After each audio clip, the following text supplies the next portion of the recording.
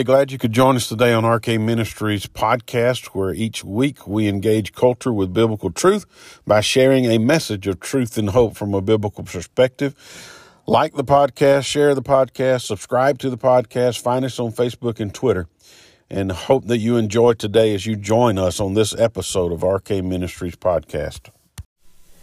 Well, greetings and salutations from the great state of Alabama, in particular or north central Alabama, I guess is where we reside. Hope everybody had a great day. Had a little rain where we were today, maybe a little bit more tomorrow, but it looked pretty good this afternoon. Just a reminder, we're going to be putting this obviously on our podcast. You can find that RK Ministries podcast wherever podcasts are available, and I encourage you, as always, to go and find it, to like it, subscribe it, and most importantly, share it with other people so we can increase the audience and continue to share the truth of God's Word with a wider spectrum of people. And we'll be putting it up on YouTube and on Rumble, and flirting with the idea of going to do some things with Odyssey, but I got to do some more research on that as well, just in case YouTube kicks us off by some of the things that we say, and Facebook may not even allow this to remain on there. Depends. Right now, there's the audience we have, I don't think is quite big enough for Facebook to take notice of us, but hopefully we will continue to grow and increase that, so that not just so Facebook will take notice, but so that more people can hear this truth and we can impact more people for the kingdom of God. So today on Theology Thursday, I thought we'd talk about several issues. One, Andy Stanley struck again, and really it's one topic that we dealt with already last week, so we won't go a deep dive into it. Just wanted to share with you how prescient the issue was that we talked about last week as it relates to, again, Andy Stanley's continued degradation, if you will, and his resentment for the truth and infallibility of God's Word. And we'll see that. And again, anybody who's under his influence, has a mega church with multiple campuses in Georgia. So anybody under the influence of that they need to run, find somewhere else to be and go. Because this is a slippery slope that this has been going on for a while, but it continues. Then I thought we'd talk a little bit more about some transgender issues, a new book that is coming out that I thought we needed to make you aware of, and then just in general how we deal with this issue.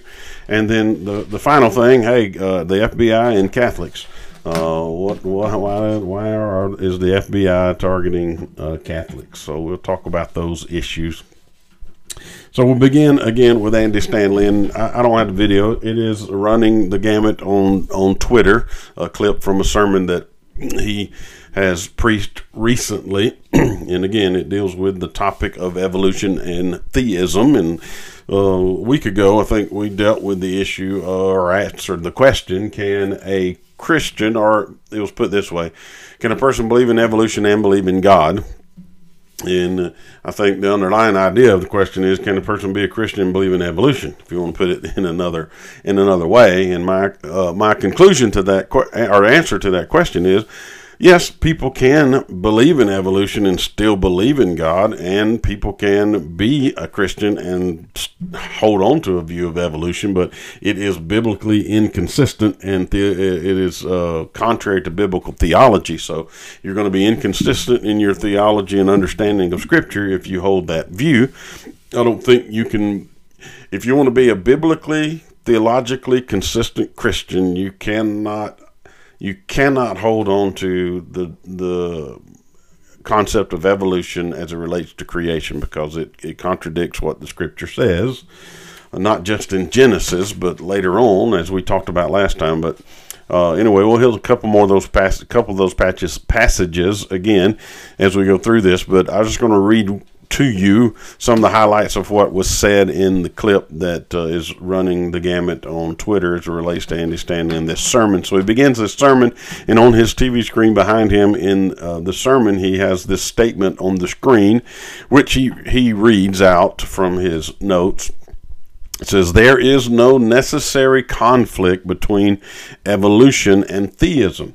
And now his point that he is making is that evolution is a means, and so it is not inconsistent to think, and this is me reading between the lines, it's not inconsistent for one to think that God used the means of evolution to accommodate creation.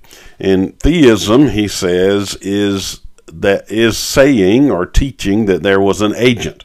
So again, the implication is that there's nothing inconsistent for a person to say that God is the agent of creation and he could have used the means of evolution. Now, he goes on to say, and I think in that clip, he goes on to make the implication that he believes that evolution is the way that God created the earth and everything that is around us by the things that he says. And so he makes this statement in that video, which I think is prescient to the point I just made, to what his conclusion is, I believe. He says that the point of Genesis, the Genesis account, is not necessarily how God created. The point of Genesis is more important, or the more important point of Genesis is that God created. And to some degree, I agree with that statement, because the point of Genesis chapter 1 and chapter 2 is that God is the creator. There's one true and living God who did create all things that we see before us today. But as we contended last week when we were talking about this issue of evolution creation idea, that God makes it very plain in Scripture, I think, that he, in fact, created the way he said he created in Genesis chapter 1 in 6 days. And, we talked about that. And, again, I'll read you a passage in a minute that verifies that idea. But it's Andy Stanley's contention, and this is one of his arguments, that, again, I believe he's saying that evolution is God's means of creating, and one of the proofs or evidence that he gives for that is that, hey, Genesis is not about how God did it, it's about who did it, and that is God did it, and he could have used the means of evolution to do it.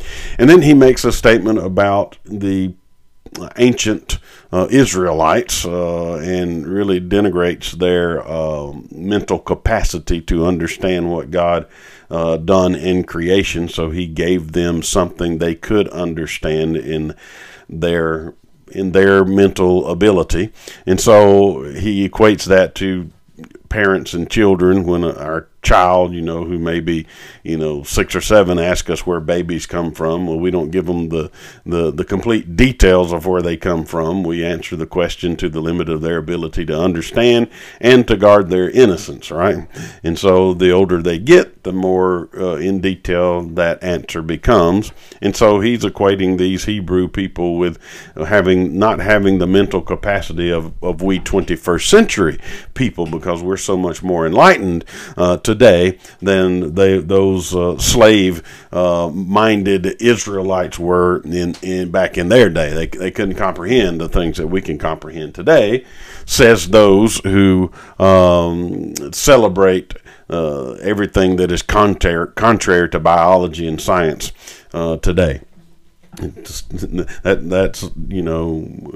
us having the hubris to think that we are so much smarter. Just because we have more information doesn't necessarily mean we are any more knowledgeable or intelligent than they were in those days. I think it's Ken Ham who has one post on Twitter that deals with this video, and one of his statements is, hey, humanity has been intelligent from the very beginning.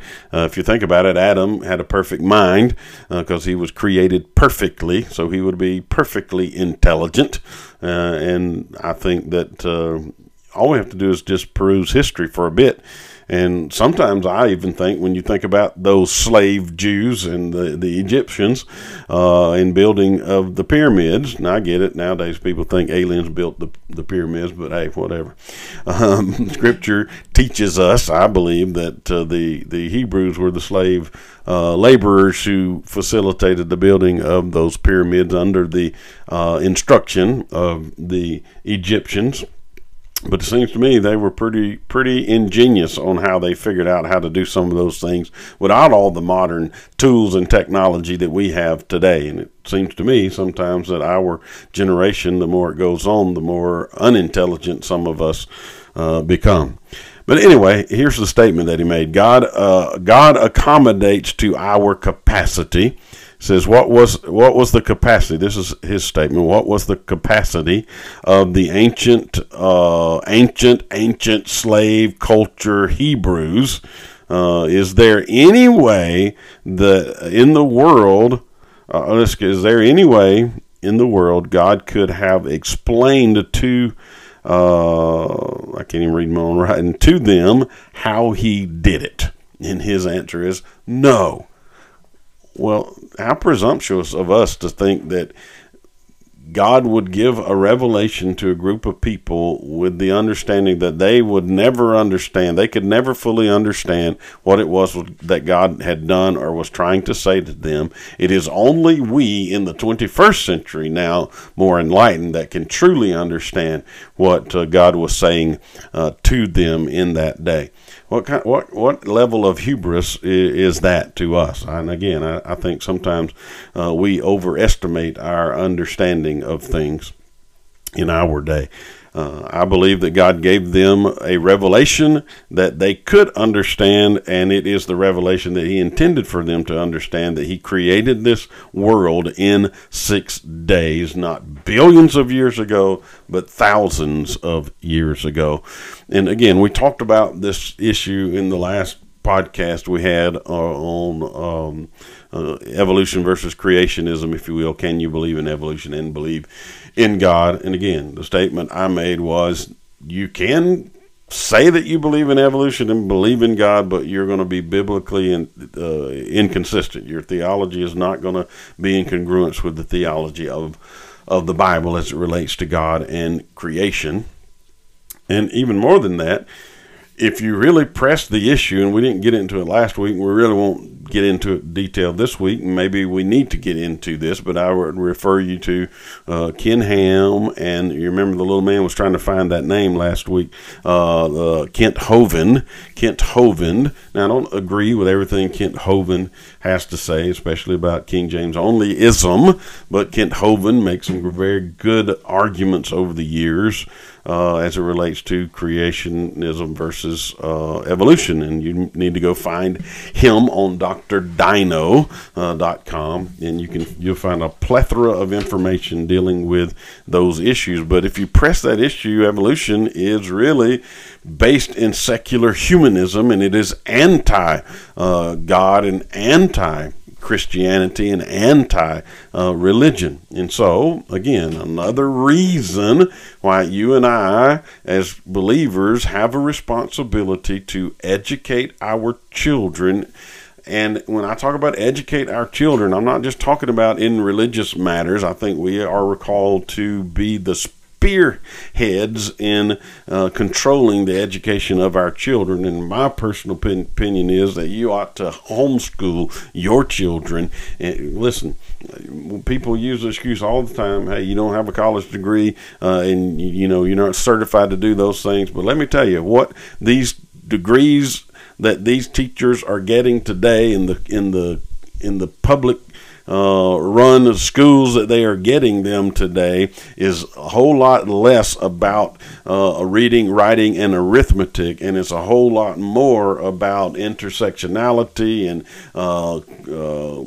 critical race theory and equality or equity and all of those kinds of things than it is about teaching children the basic things they need to be able to learn and understand in order for them to continue to learn and grow as adults. So in our education system today, that is run by the federal government, our education system is an indoctrination center for secular, humanistic, leftist ideology. And so, if you are a Christian, you need to bring your children out of that. And you need to, at best, find a good, solid Christian school to put them in, or at a minimum, do that. At best, you ought to bring them out and take full control of the education of your children. That is your responsibility. It's not the responsibility of the state. And with the resources and the technology we have today, that's one advantage of it. You have just an overwhelming amount of technology at your disposal to help you in the education of your children from good, solid, Christian-based organizations. So take charge of their education and help debunk the whole idea that you have to go to a secular college to get a secular degree that influences you in the secular humanistic worldview to be able to teach and educate your children. If that's the case, I don't know how people got educated prior to the Department of Education. I guess they were all like Andy Stanley says about these Hebrew slave people, right? Early Americans, they were just ignorant, stupid people, and they couldn't understand things. So thank the Lord that, hey, the government came to our rescue. Like Ronald Reagan says, when someone says to you, I'm from the government and I'm here to help. That's the most dangerous words in the American language. You need to run from that. But anyway, here's a couple verses to validate again why I think it's biblically inconsistent, is theologically inconsistent for a person who says they are a Christian or a person who says they believe in God to believe in the idea of evolution. And again, I get it. There is this idea of macro or micro evolution. And again, you can go listen to Ken Ham and Kent Hovind for more detailed input on those kinds of things, because people do adapt, creatures do adapt to specific aspects of their environment. But the idea of evolution as Darwinian evolution presents it is biblically inconsistent. Or it's inconsistent with biblical theology. And one of the reasons is, that I'm a young earther is because the Bible says that God created the earth in 6 days, right? And on the seventh day, he rested. We see that in Genesis chapter 1. And we talked about the day-age theory and how people look at Yom as it could be ages and not 24-hour day. But when you read the narrative in plain language, you read it, you come away, any person who reads Genesis chapter 1 is going to come away with the understanding that God created, and each day was a day of creation. A 24-hour day, as we understand it, evening and morning were the first day, and evening and morning were the second day, and so forth and so on. And we went to Exodus chapter 20 and verse 8, where God gives the 10 commandments. List out the 10 commandments in Exodus chapter 20. And this, again, it's in Deuteronomy as well. And just a commercial, if you're in our area and you don't have a church home, or if you have a church home that it's not feeding you biblically, not discipling you biblically, well, come to Friendship Baptist Church in Tallahassee, Alabama, where we go through the Bible verse by verse, book by book, chapter by chapter, and expository preaching of God's Word. And when we get through with Romans in a few weeks, a month or so, we're going to start a series on the 10 Commandments that presumably may take 10 weeks, maybe a little longer, but we're going to start a series on the 10 Commandments and why they are still relevant to us today. And God, in giving the Ten Commandments, he lists the fourth commandment is in verse 8, which is remember the Sabbath to keep it holy. And he says in verse 9, 6 days. Now, how do you think these ancient, ignorant Hebrews would understand when God said 6 days, Andy Stanley? They would understand 6 24-hour days. 6 days you shall labor and do all your work, but the seventh day, hey, that's a week, right? Wonder where we get that concept today in the 21st century. I know those ignorant, uneducated slave Hebrews would not have understood this concept of a 7-day week like we 21st century enlightened people would. But anyway, nevertheless, God, if Andy Stanley's going to be consistent, gives them something they can understand, which is a 7-day week. He says on 6 of those days. Now, I believe these uneducated slave Hebrews, that Andy Stanley calls them, had the capacity probably to count to 7, so they would understand that there were 6 consecutive 24-hour days. Okay, they saw the sun coming up in the morning and going down in the evening, right? So they would understand the concept of day and night, I believe. I won't think that would take them off guard.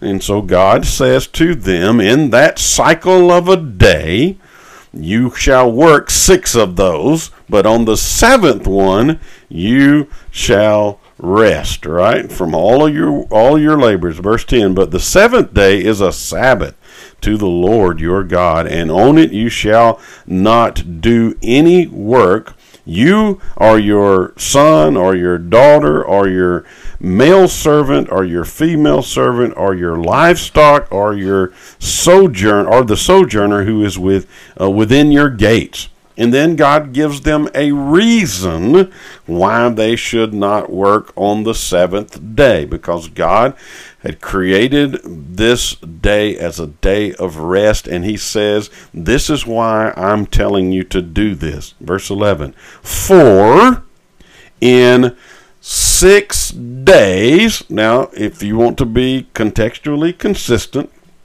hermeneutically consistent, you must tie this 6 days with the 6 days in verse 9. And so verse 9, he's talking to those Hebrews about 6 24-hour days which they shall work on those days. Okay, 6 of those days in that 7-day week, they should work on those 6 days, but on the 7th day they should rest. And so God, being consistent, is saying, for, this is the reason, in 6 days the Lord made heaven and earth, the sea, and all that is in them, and he rested on the 7th day. Now, I understand, Andy Stanley, that your view of these slave-minded, ignorant Hebrew people is that they have a very limited capacity to understand things. And so I think God broke it down for them here. They could understand 6 days. They could understand a 7-day week. They see that in their life, the things that happen to correlate with these 6 days. And God says, you work 6 days and rest on the 7th, just like I created this universe, this world that is before you, in 6 days and rested on the 7th. You see the parallelism there? I know, right? I know, Andy. It may be difficult for us to understand that these Hebrews could make that connection, but it seems like God at least understood they can make that connection for them to work 6 days and rest on the 7th, because God created this world, the sea and the earth and everything that is in it in 6 days and rested on the 7th day. And then it even goes further. He says, therefore, because of this reason that God worked 6 days and rested on the 7th, therefore the Lord blessed the Sabbath day and made it holy. Now, seems to me it's cut and dry that God created this world in 6 days exactly how he said he did it in Genesis chapter 1. And he commanded, not encouraged, he commanded the Hebrews in this covenant relationship with them, the 10 Commandments, which binding, I think, on all of humanity, really, and we'll talk about that when we get in that series, binding on them in that relationship, and that he understood in the 10 Commandments. He used this as an illustration to say, this is why you work 6 days and rest on the seventh. And then we went on to talk about Paul validated this idea of creation, right? Paul understand a literal Adam was created in the beginning, right? Adam and Eve. And that necessitated the second Adam coming, Jesus Christ, to be incarnated, God himself to be incarnate, and to come in the flesh, to live among us, and to do the thing that Adam could not do, so that we could be redeemed and reconciled to God, Romans chapter 5. And then Paul again, in Acts chapter 17, prior to his writing Romans chapter 5, validated the created order again and the narrative of Genesis again in Acts chapter 17. I believe it's in verse 30-31. I didn't go look it up, but I'm pretty sure it's around that section of Acts chapter 17 where he talks about God creating or making all of humanity from one man. And then Jesus in Matthew chapter 19, and we've used this before when it deals with the issue of marriage. The religious leaders come and challenge him on the issue of marriage to try to trip him up and say, hey, is it lawful for a man to divorce his wife for any reason? And they're going back to the Mosaic law again. And Jesus says to them, he says two things. One, that he ties his answer back to Genesis in the created order. And again, he was there. In John chapter 1, he is the one who created everything, if you read John chapter 1 and the implication there. But he ties his answer to them about marriage on the fact that God created in the beginning, or at the beginning, male and female, and he instituted marriage. He brought the man and the woman together. Therefore, a man shall leave his father and mother and cleave to his wife. And he goes on to talk about abortion.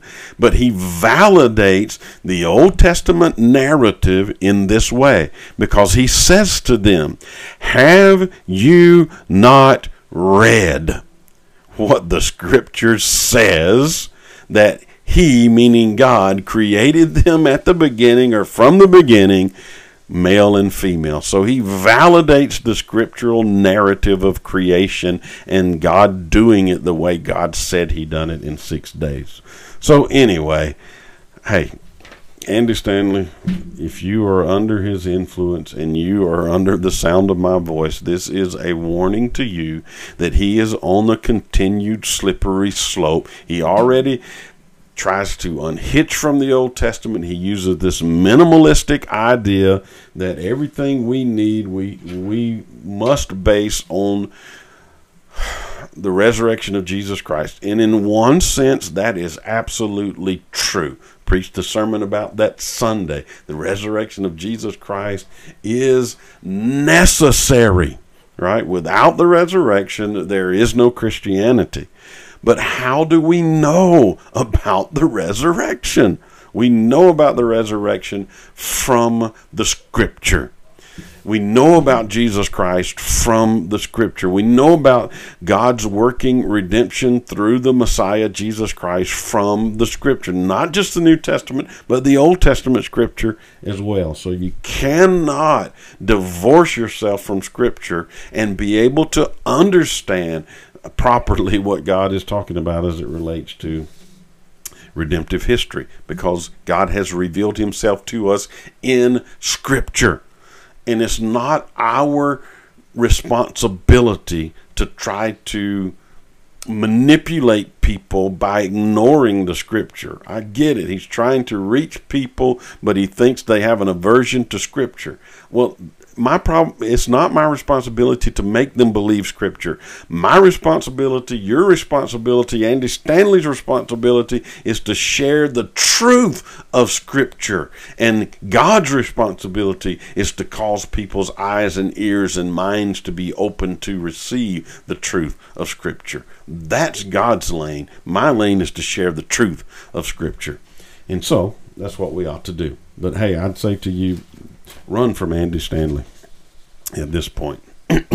All right, shifting gears. Let's move on to this issue of transgenderism. And again, this is so prevalent in our society at this moment. And really, it's the next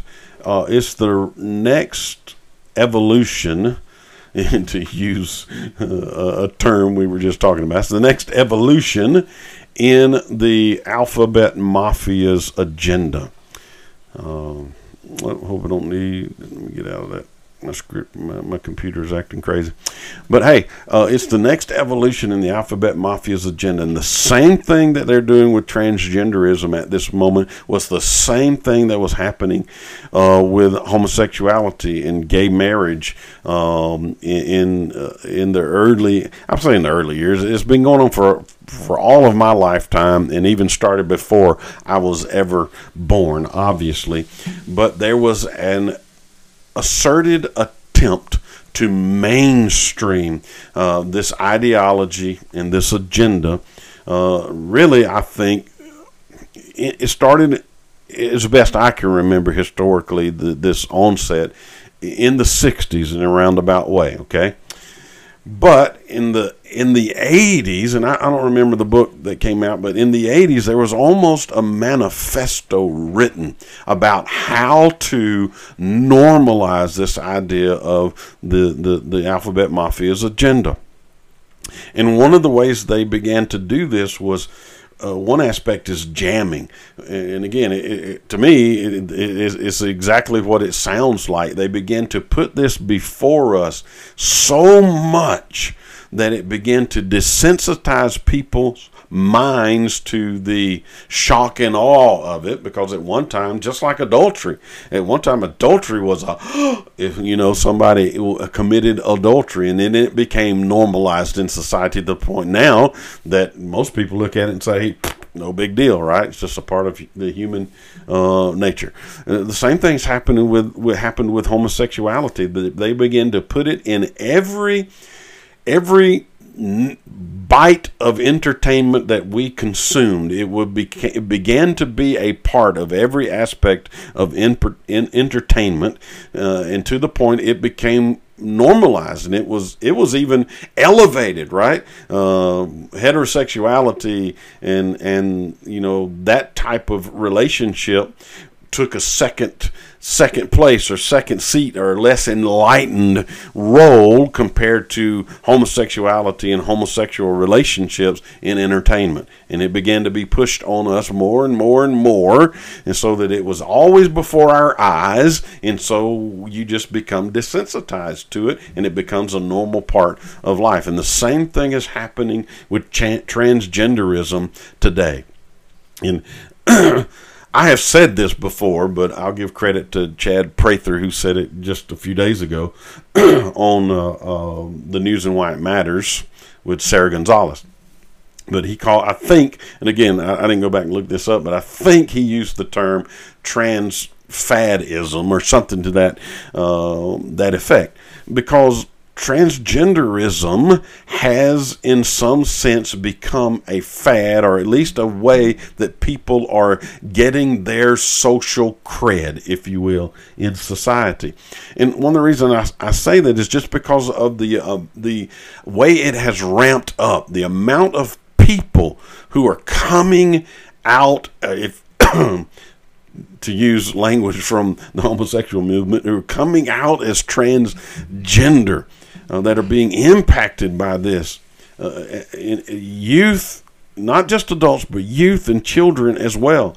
And so it has become a way for people to identify socially on social media and get social creds. And I believe a lot of these parents who are going along with this, it is one of their ways to say, hey, look at me. I fit in with you too. Give me some social cred. Pat me on my back. See how enlightened I am as I allow my child to be mutilated and I bow down to your social depravity, right? Those are my words. They wouldn't say it that way, obviously. But it has gone, because gender dysphoria at one time was a mental disability, just like sociologists, psychologists at one time saw homosexuality as a mental disability. And again, I know all that Facebook may pull all this down because of the things that I'm saying at this moment. But now what's happening is in one sense, yes, there's some mental issues there, but it's more demonic and depravity that's going on right now. It is becoming a way for people to fit in and show how enlightened they are, right, in this. And so it is, in some ways, fad may be too light of a word to use for it, because I don't know that it will ever go away. It may, when the next shoe drops, when the plus in the alphabet soup, when the plus begins to unfold for us, which, mark it down, it is coming, when the plus of pedophilia begins to be normalized before our eyes, transgenderism may take the back seat like homosexuality and homosexual relationships has taken in the alphabet mafia's agenda, because they always have to be on the cutting edge of the depravity train, right? So when the plus, and they're already trying to normalize pedophilia, right? You're not supposed to call it pedophilia anymore, and they're not pedophiles. They are minor attracted people now, the language that is being used. So that's the next shoe that's probably going to drop in the near future, because if you're going to be consistent with their thought process, why isn't it okay for that to happen? If love is love and the heart wants what the heart wants, right? Why is that not the next thing to take place, right? Anyway, we're not talking about that today. We're talking about the normalization of this transgender nonsense that is going on before our eyes, and a side rail to that is, the third rail of that movement is this whole my mind just went into neutral, but this whole transvestite, I call them transvestite, the men who dress up as women, these drag show events that are going on for all age drag events. All that is another doorway to bring children into this culture, and to desensitize and normalize this for children, so that it will further impact their desire to dabble in this debauchery that's going on and permanently mutilate their bodies. But anyway, back to this book, because this is a demonic thing that is going on in our nation at this moment, and woe be to all of those who are propagating this and celebrating this and celebrating.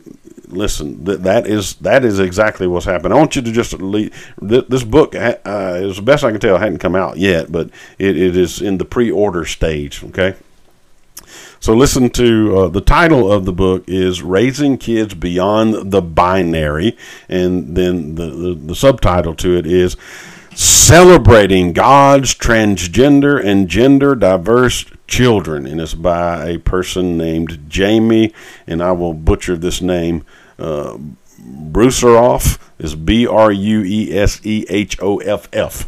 Okay, and so this person is writing this book to help all of us, right, be more enlightened on this issue, and help Christians who don't understand God's creative multiplicity as it relates to the genders of people, to help us understand hey, why we're wrong in this, and why science is absolutely wrong in this. And so I just want to read some of this blurb about this book for you and see the language that is in this. It'll give you an idea of where this book is going, okay? And so the byline on Amazon, if you go look for this, is "Dare to dream of a church and a world transformed by the bold celebration." Not just tolerance anymore, right? We got to celebrate this deal. The bold celebration of transgender and gender diverse, not adults, not even young adults, not even teenagers, children, right? Children. I have more to say about that in just a moment. But the Alphabet Mafia has never wanted equal rights. To use a phrase from Dr. James White, they have always wanted uber rights. They have never wanted you to tolerate. They want you to celebrate and to promote this debauchery and sinfulness that is ever present before us in this movement. And that's what this book is all about. It's trying to get you and I, Christian, who believe in traditional Christian values that we find in Andy Stanley's antiquated book, right? The Bible, that he don't like to celebrate. The Bible that we find in the revealed Word of God. They want us to understand how wrong we are, okay, and how unenlightened that we are, and they want to help us out. So they go on to say, the debate around transgender children rages, with some Christians being the loudest voices against, we can stop there, the loudest voices against it, period. We ought to be the loudest voices against it, right? Because we understand the sinful debauchery behind it, the devilish, demonic forces behind it, but we also understand the mutilation and devastation it's doing to our children. But get this sentence. The debate around transgender children rages, with some Christians being the loudest voices against, and here it is, loving and supporting these young people. I want to tell you, how is it loving and supporting, or ask you, how is it loving and supporting for a person to willfully and blatantly support their children having their sex organs cut off of their body as children? There's nothing loving and supportive about that. That is one of the ultimate acts of child abuse that's going on in our nation and in this world today. And do not let people use the battering ram of love to make you feel guilty about saying what you're doing to children is demonic and sinful. We need to be the loudest voices against this. So, they go on, now more than ever, people of faith need to be grounded in God's call to love and affirm young people in who God created them to be. Well, I want to tell you what God said about who he created them to be. We just quoted it a moment ago in Matthew chapter 19. Jesus said, who is the second person of the Trinity, God in the flesh, right? Holy God and holy man. He said, have you not read what he who created them said in the beginning, that he created them male and female. That's what he created them to be, either male or female. And he labeled that in their genome, right? With XX or XY chromosomes. So if we, people of faith, want to lovingly affirm our young people in who God created them to be, then we will create them in the gender in which God created them at their birth. And he created them either male or female. That's how we love our children. And if they have issues with understanding that, you know what we do? We don't say, okay, let's pump you with hormones that'll change that because you don't understand or don't feel like you understand what's going on with your body in this moment. No, that's not loving them. We don't say, okay, let's go chop off your sexual organs and mutilate your body because you don't understand how God created you to be. No, we tell them this is how God created you, and we help them understand who it is that God created them to be. That's what responsible, loving adults do, and especially responsible, loving adults who are Christians. And then they go on in this blurb, raising kids beyond the binary. And again, these are the people that tell us to follow the science when they want to stick a needle in your arm and jab you with a vaccine that has not been vetted scientifically, as all other vaccines that have ever come before it have been vetted. And they want to say, follow the science. We are the kings of science. And then they want to ignore the obvious science that is before them genetically. So much so, and I may have said this before in another podcast, so much so that scientists who are atheists like Richard Dawkins says, hey, this is ludicrous. There are only two genders. So, anyway, these people raising kids beyond the binary bypasses the sound bites that give readers a vivid picture of who transgender, non-binary, and gender expansive young people are and what they need to thrive. What they need to thrive are loving adults who tell them the truth about the binary genders, male and female. This is how God created you. This is who you are. And this is how God intends you to live in light of who it is that he's created you to be. And then it talks about apparently they went through this transgender demonic stuff in their own life in raising their children. And so they're going to use their experience to help you understand why you were wrong about this and they were right in affirming their kids. Then he goes on to say, grounded in the unequivocal truth of God's deep love and limitless creativity. What a blasphemous statement, right? If you read the Bible, God plainly tells us this is how he created humanity, male and female. And he demonstrates his love by validating that in Christ Jesus and in the formation of marriage and the procreation of the species. And he uses that as an illustration of his love for the church and his sacrifice and dying for the church.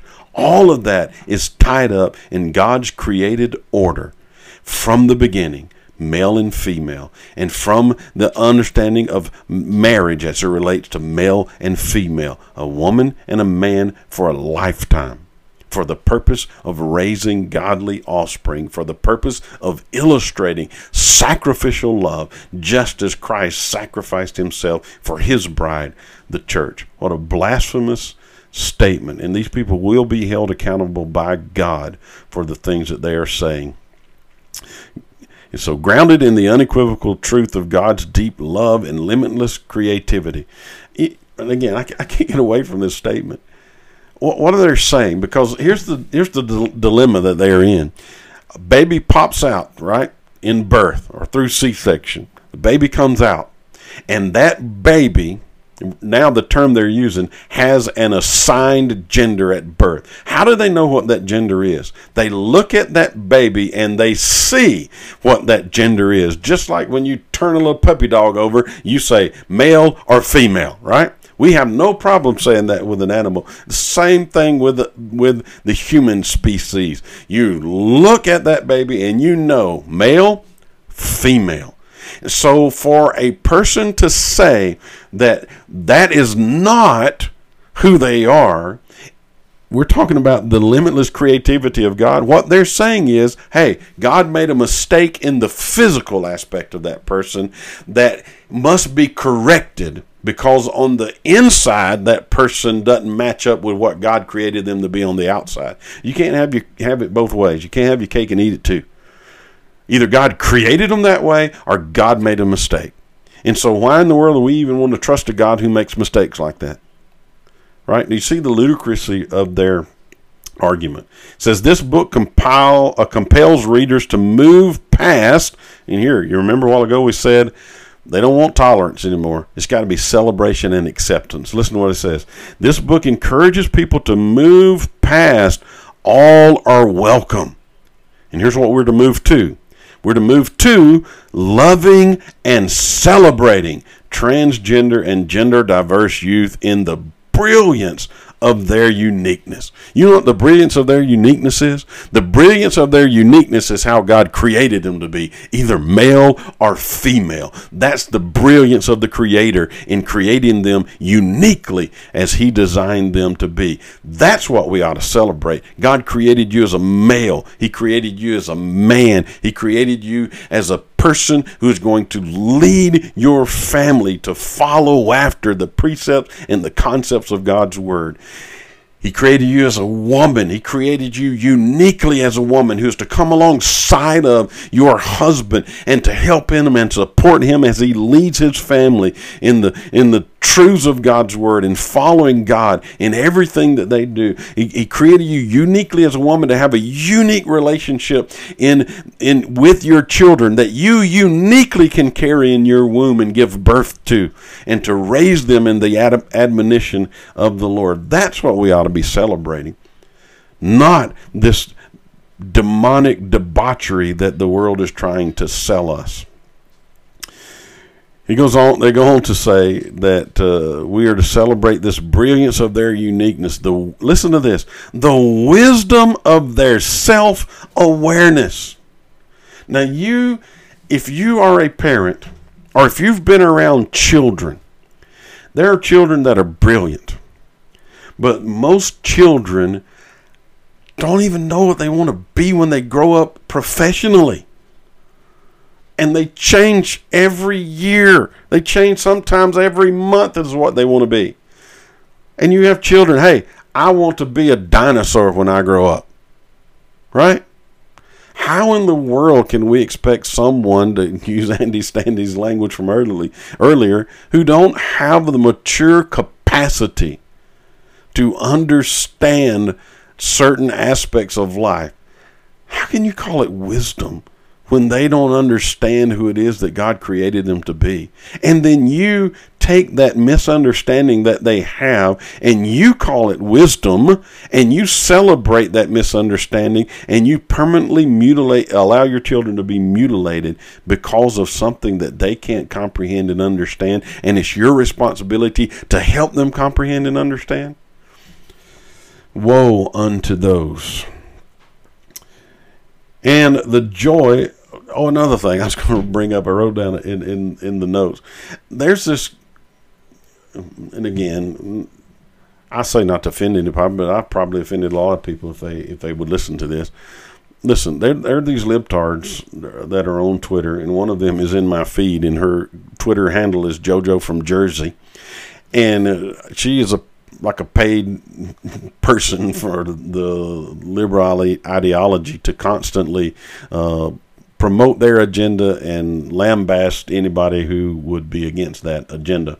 And she was on there lambasting some conservative from Mississippi because of a law, best I can tell, that is on their books, that's been on the books for how long, who knows how many years, right?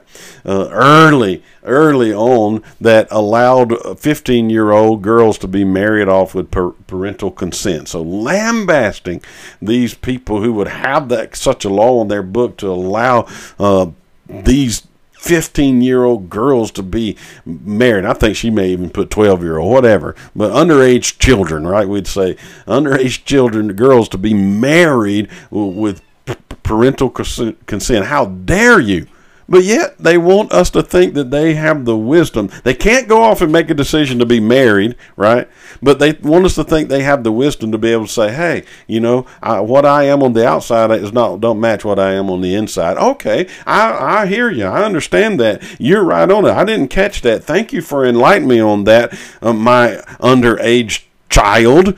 Right? Thank you for enlightening me on that. Okay, let's go and have you mutilated to match what you feel like on the inside. But you can't go and get married, okay, right now, because you don't understand and have the capacity to do that. How ludicrous are these people? It goes on to say in this blurb, and the joy of their authenticity. Nothing joyous about what's going on to children today when it comes to transgenderism. Nothing joyous at all. It is mutilation, and it is offering them on the altar of secular, humanistic, demonic depravity. That's what it is. It's nothing joyous about it. And their authenticity, not to continue to beat a dead horse, their authenticity is who God made them to be, male or female. She goes on, this book blurb goes on to say, faith leaders and adults who work with youth will also find the book a helpful tool for gaining insight and building safer and more welcoming congregation for these children. And I'm here to tell you, they bring up this thing about transphobia, homophobia. We're always afraid. And again, I get it. There are nuances to that definition. That not only does it mean afraid, but it can mean against or have an aversion to. Well, you're dang skippy. I have an aversion to people mutilating children. I have an aversion to them doing that. And I have an aversion to the concept of homosexuality and homosexual sex. But you know why? Because it is an abomination unto the Lord and God that I serve. It is an abomination. It is contrary to his created order. And it is the ultimate idolatry and thumbing our nose at our Lord. So if that's the way you define homophobia and transphobia, then that is exactly what I am. But I'm not scared of them. I don't hate them. I love people, and I love people who are having a problem with homosexuality and transgenderism, and I love them enough to tell them the truth about it. That's true biblical love. And I love them enough to say, on a personal level, I will walk alongside of you to help you through this and to help you find who you really are in God and help you find redemption and help you find salvation in Christ. But I love you too much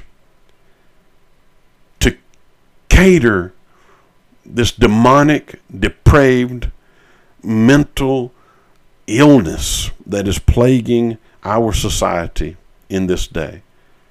You are welcome to come to our place of worship at Friendship Baptist Church. But don't think that means that we will cater to this sinful debauchery that is going on in our world. We will not. We will point you to the truth of God's word. We will point you to the reality of who it is that God created you to be, and we will lovingly walk with you to help you come to the place where you understand your true uniqueness and your true authenticity as the person that God created you to be, male or female.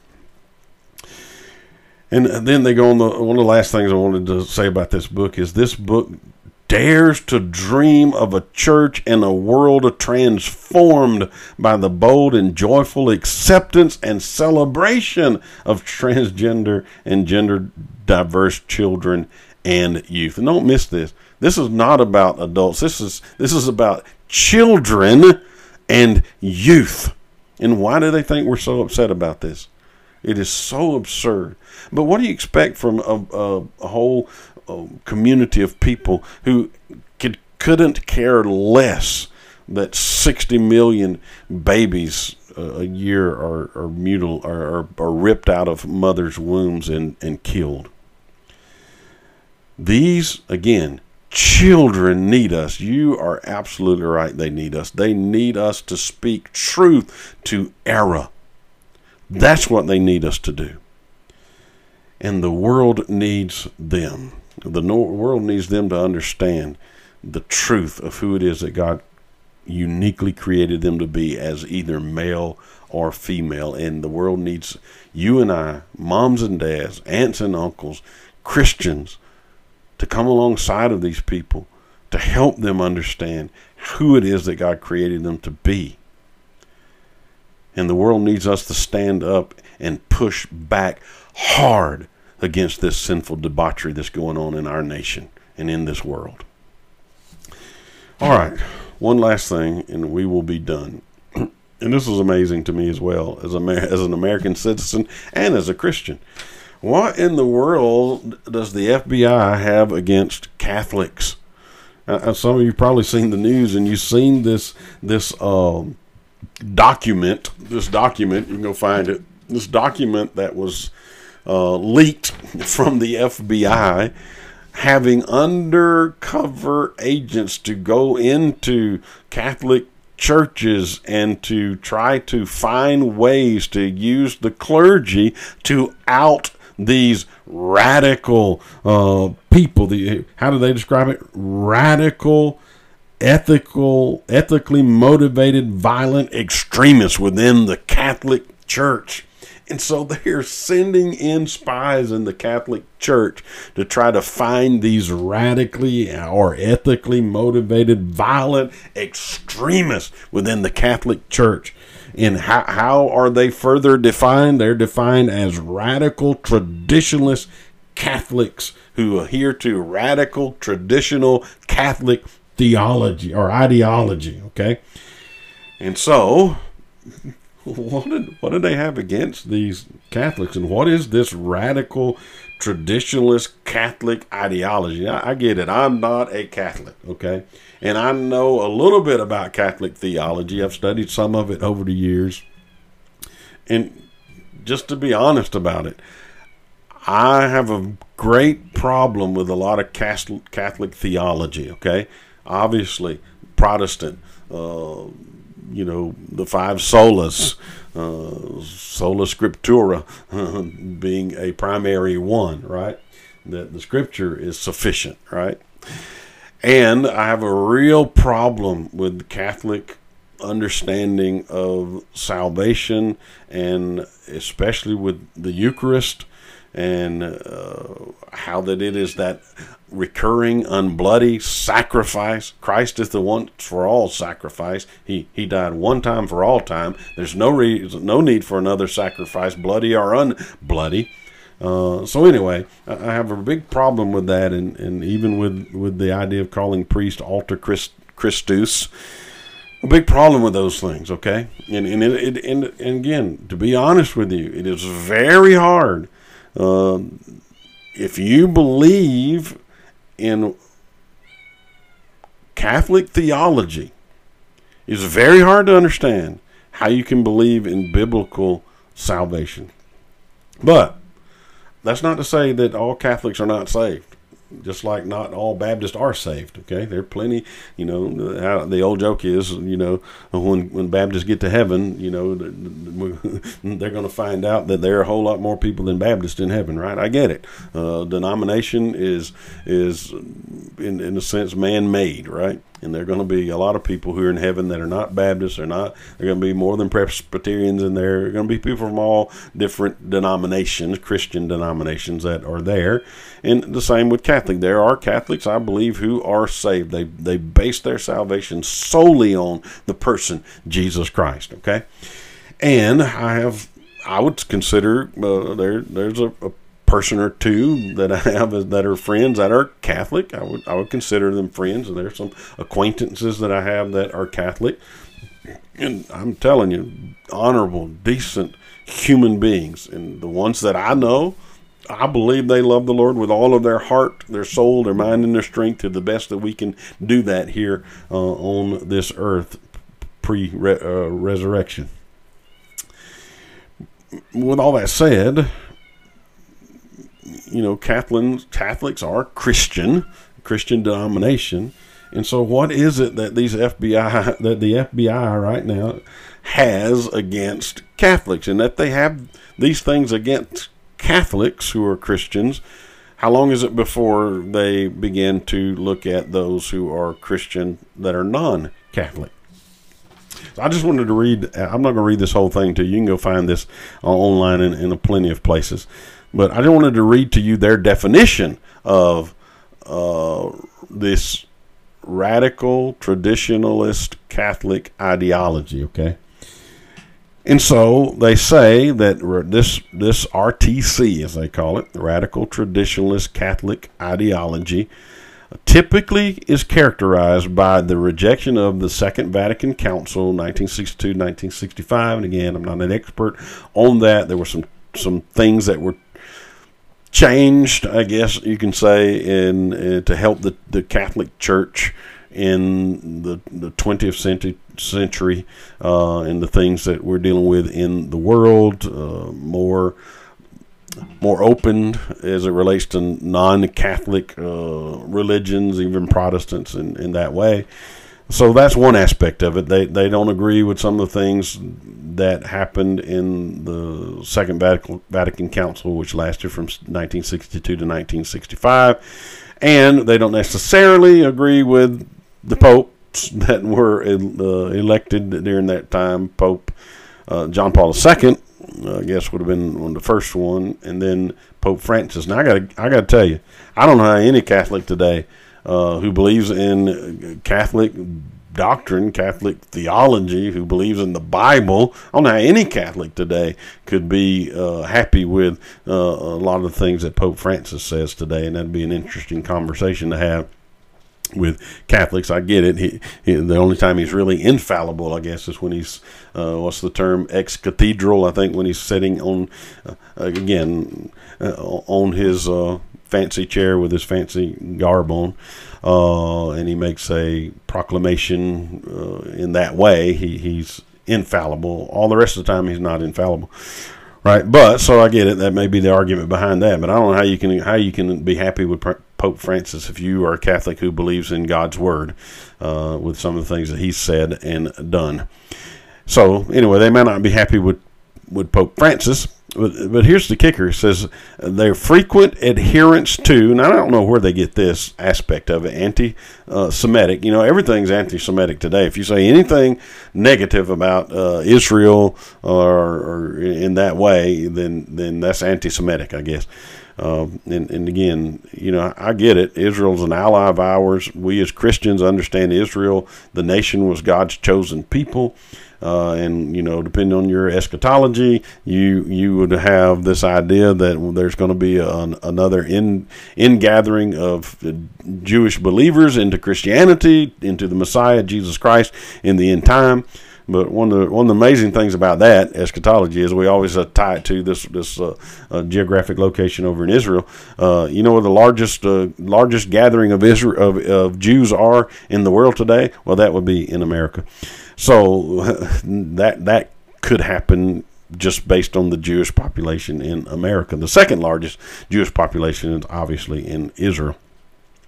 But anyway, so I guess if you think that Israel doesn't always do things right, or maybe if you say that the Jews were responsible for Jesus being crucified, because the Bible says, hey, it was the Jewish leaders who were rallying up the crowd to say, crucify him. I don't know what they understand as anti-Semitic, but apparently these radical traditionalist Catholics are at times anti-Semitic. But here's the three I think that drive this rational traditional Catholic ideology. And if you want my personal opinion, these are the three things that drive this ideology, and it's really the three things. And the last one that they list here is the umbrella which encapsulates all of these. Okay, and so this is why I say, hey, this is not just about Catholics right now. This is about all people who would follow into this. They're just using Catholics right now because obviously that is the largest body of Christians in the world, right? The Catholic Church, And so, if they can target that, then it won't be long before they come after all Christians.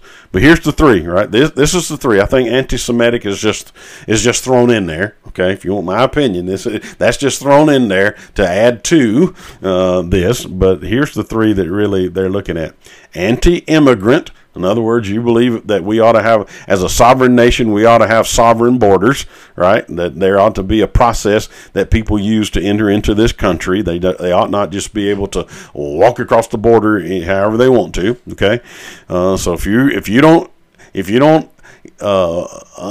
agree with the leftist ideology that, hey, just come on in, everybody, you know, we ought to be one big happy family, then that you're radical traditional Catholic.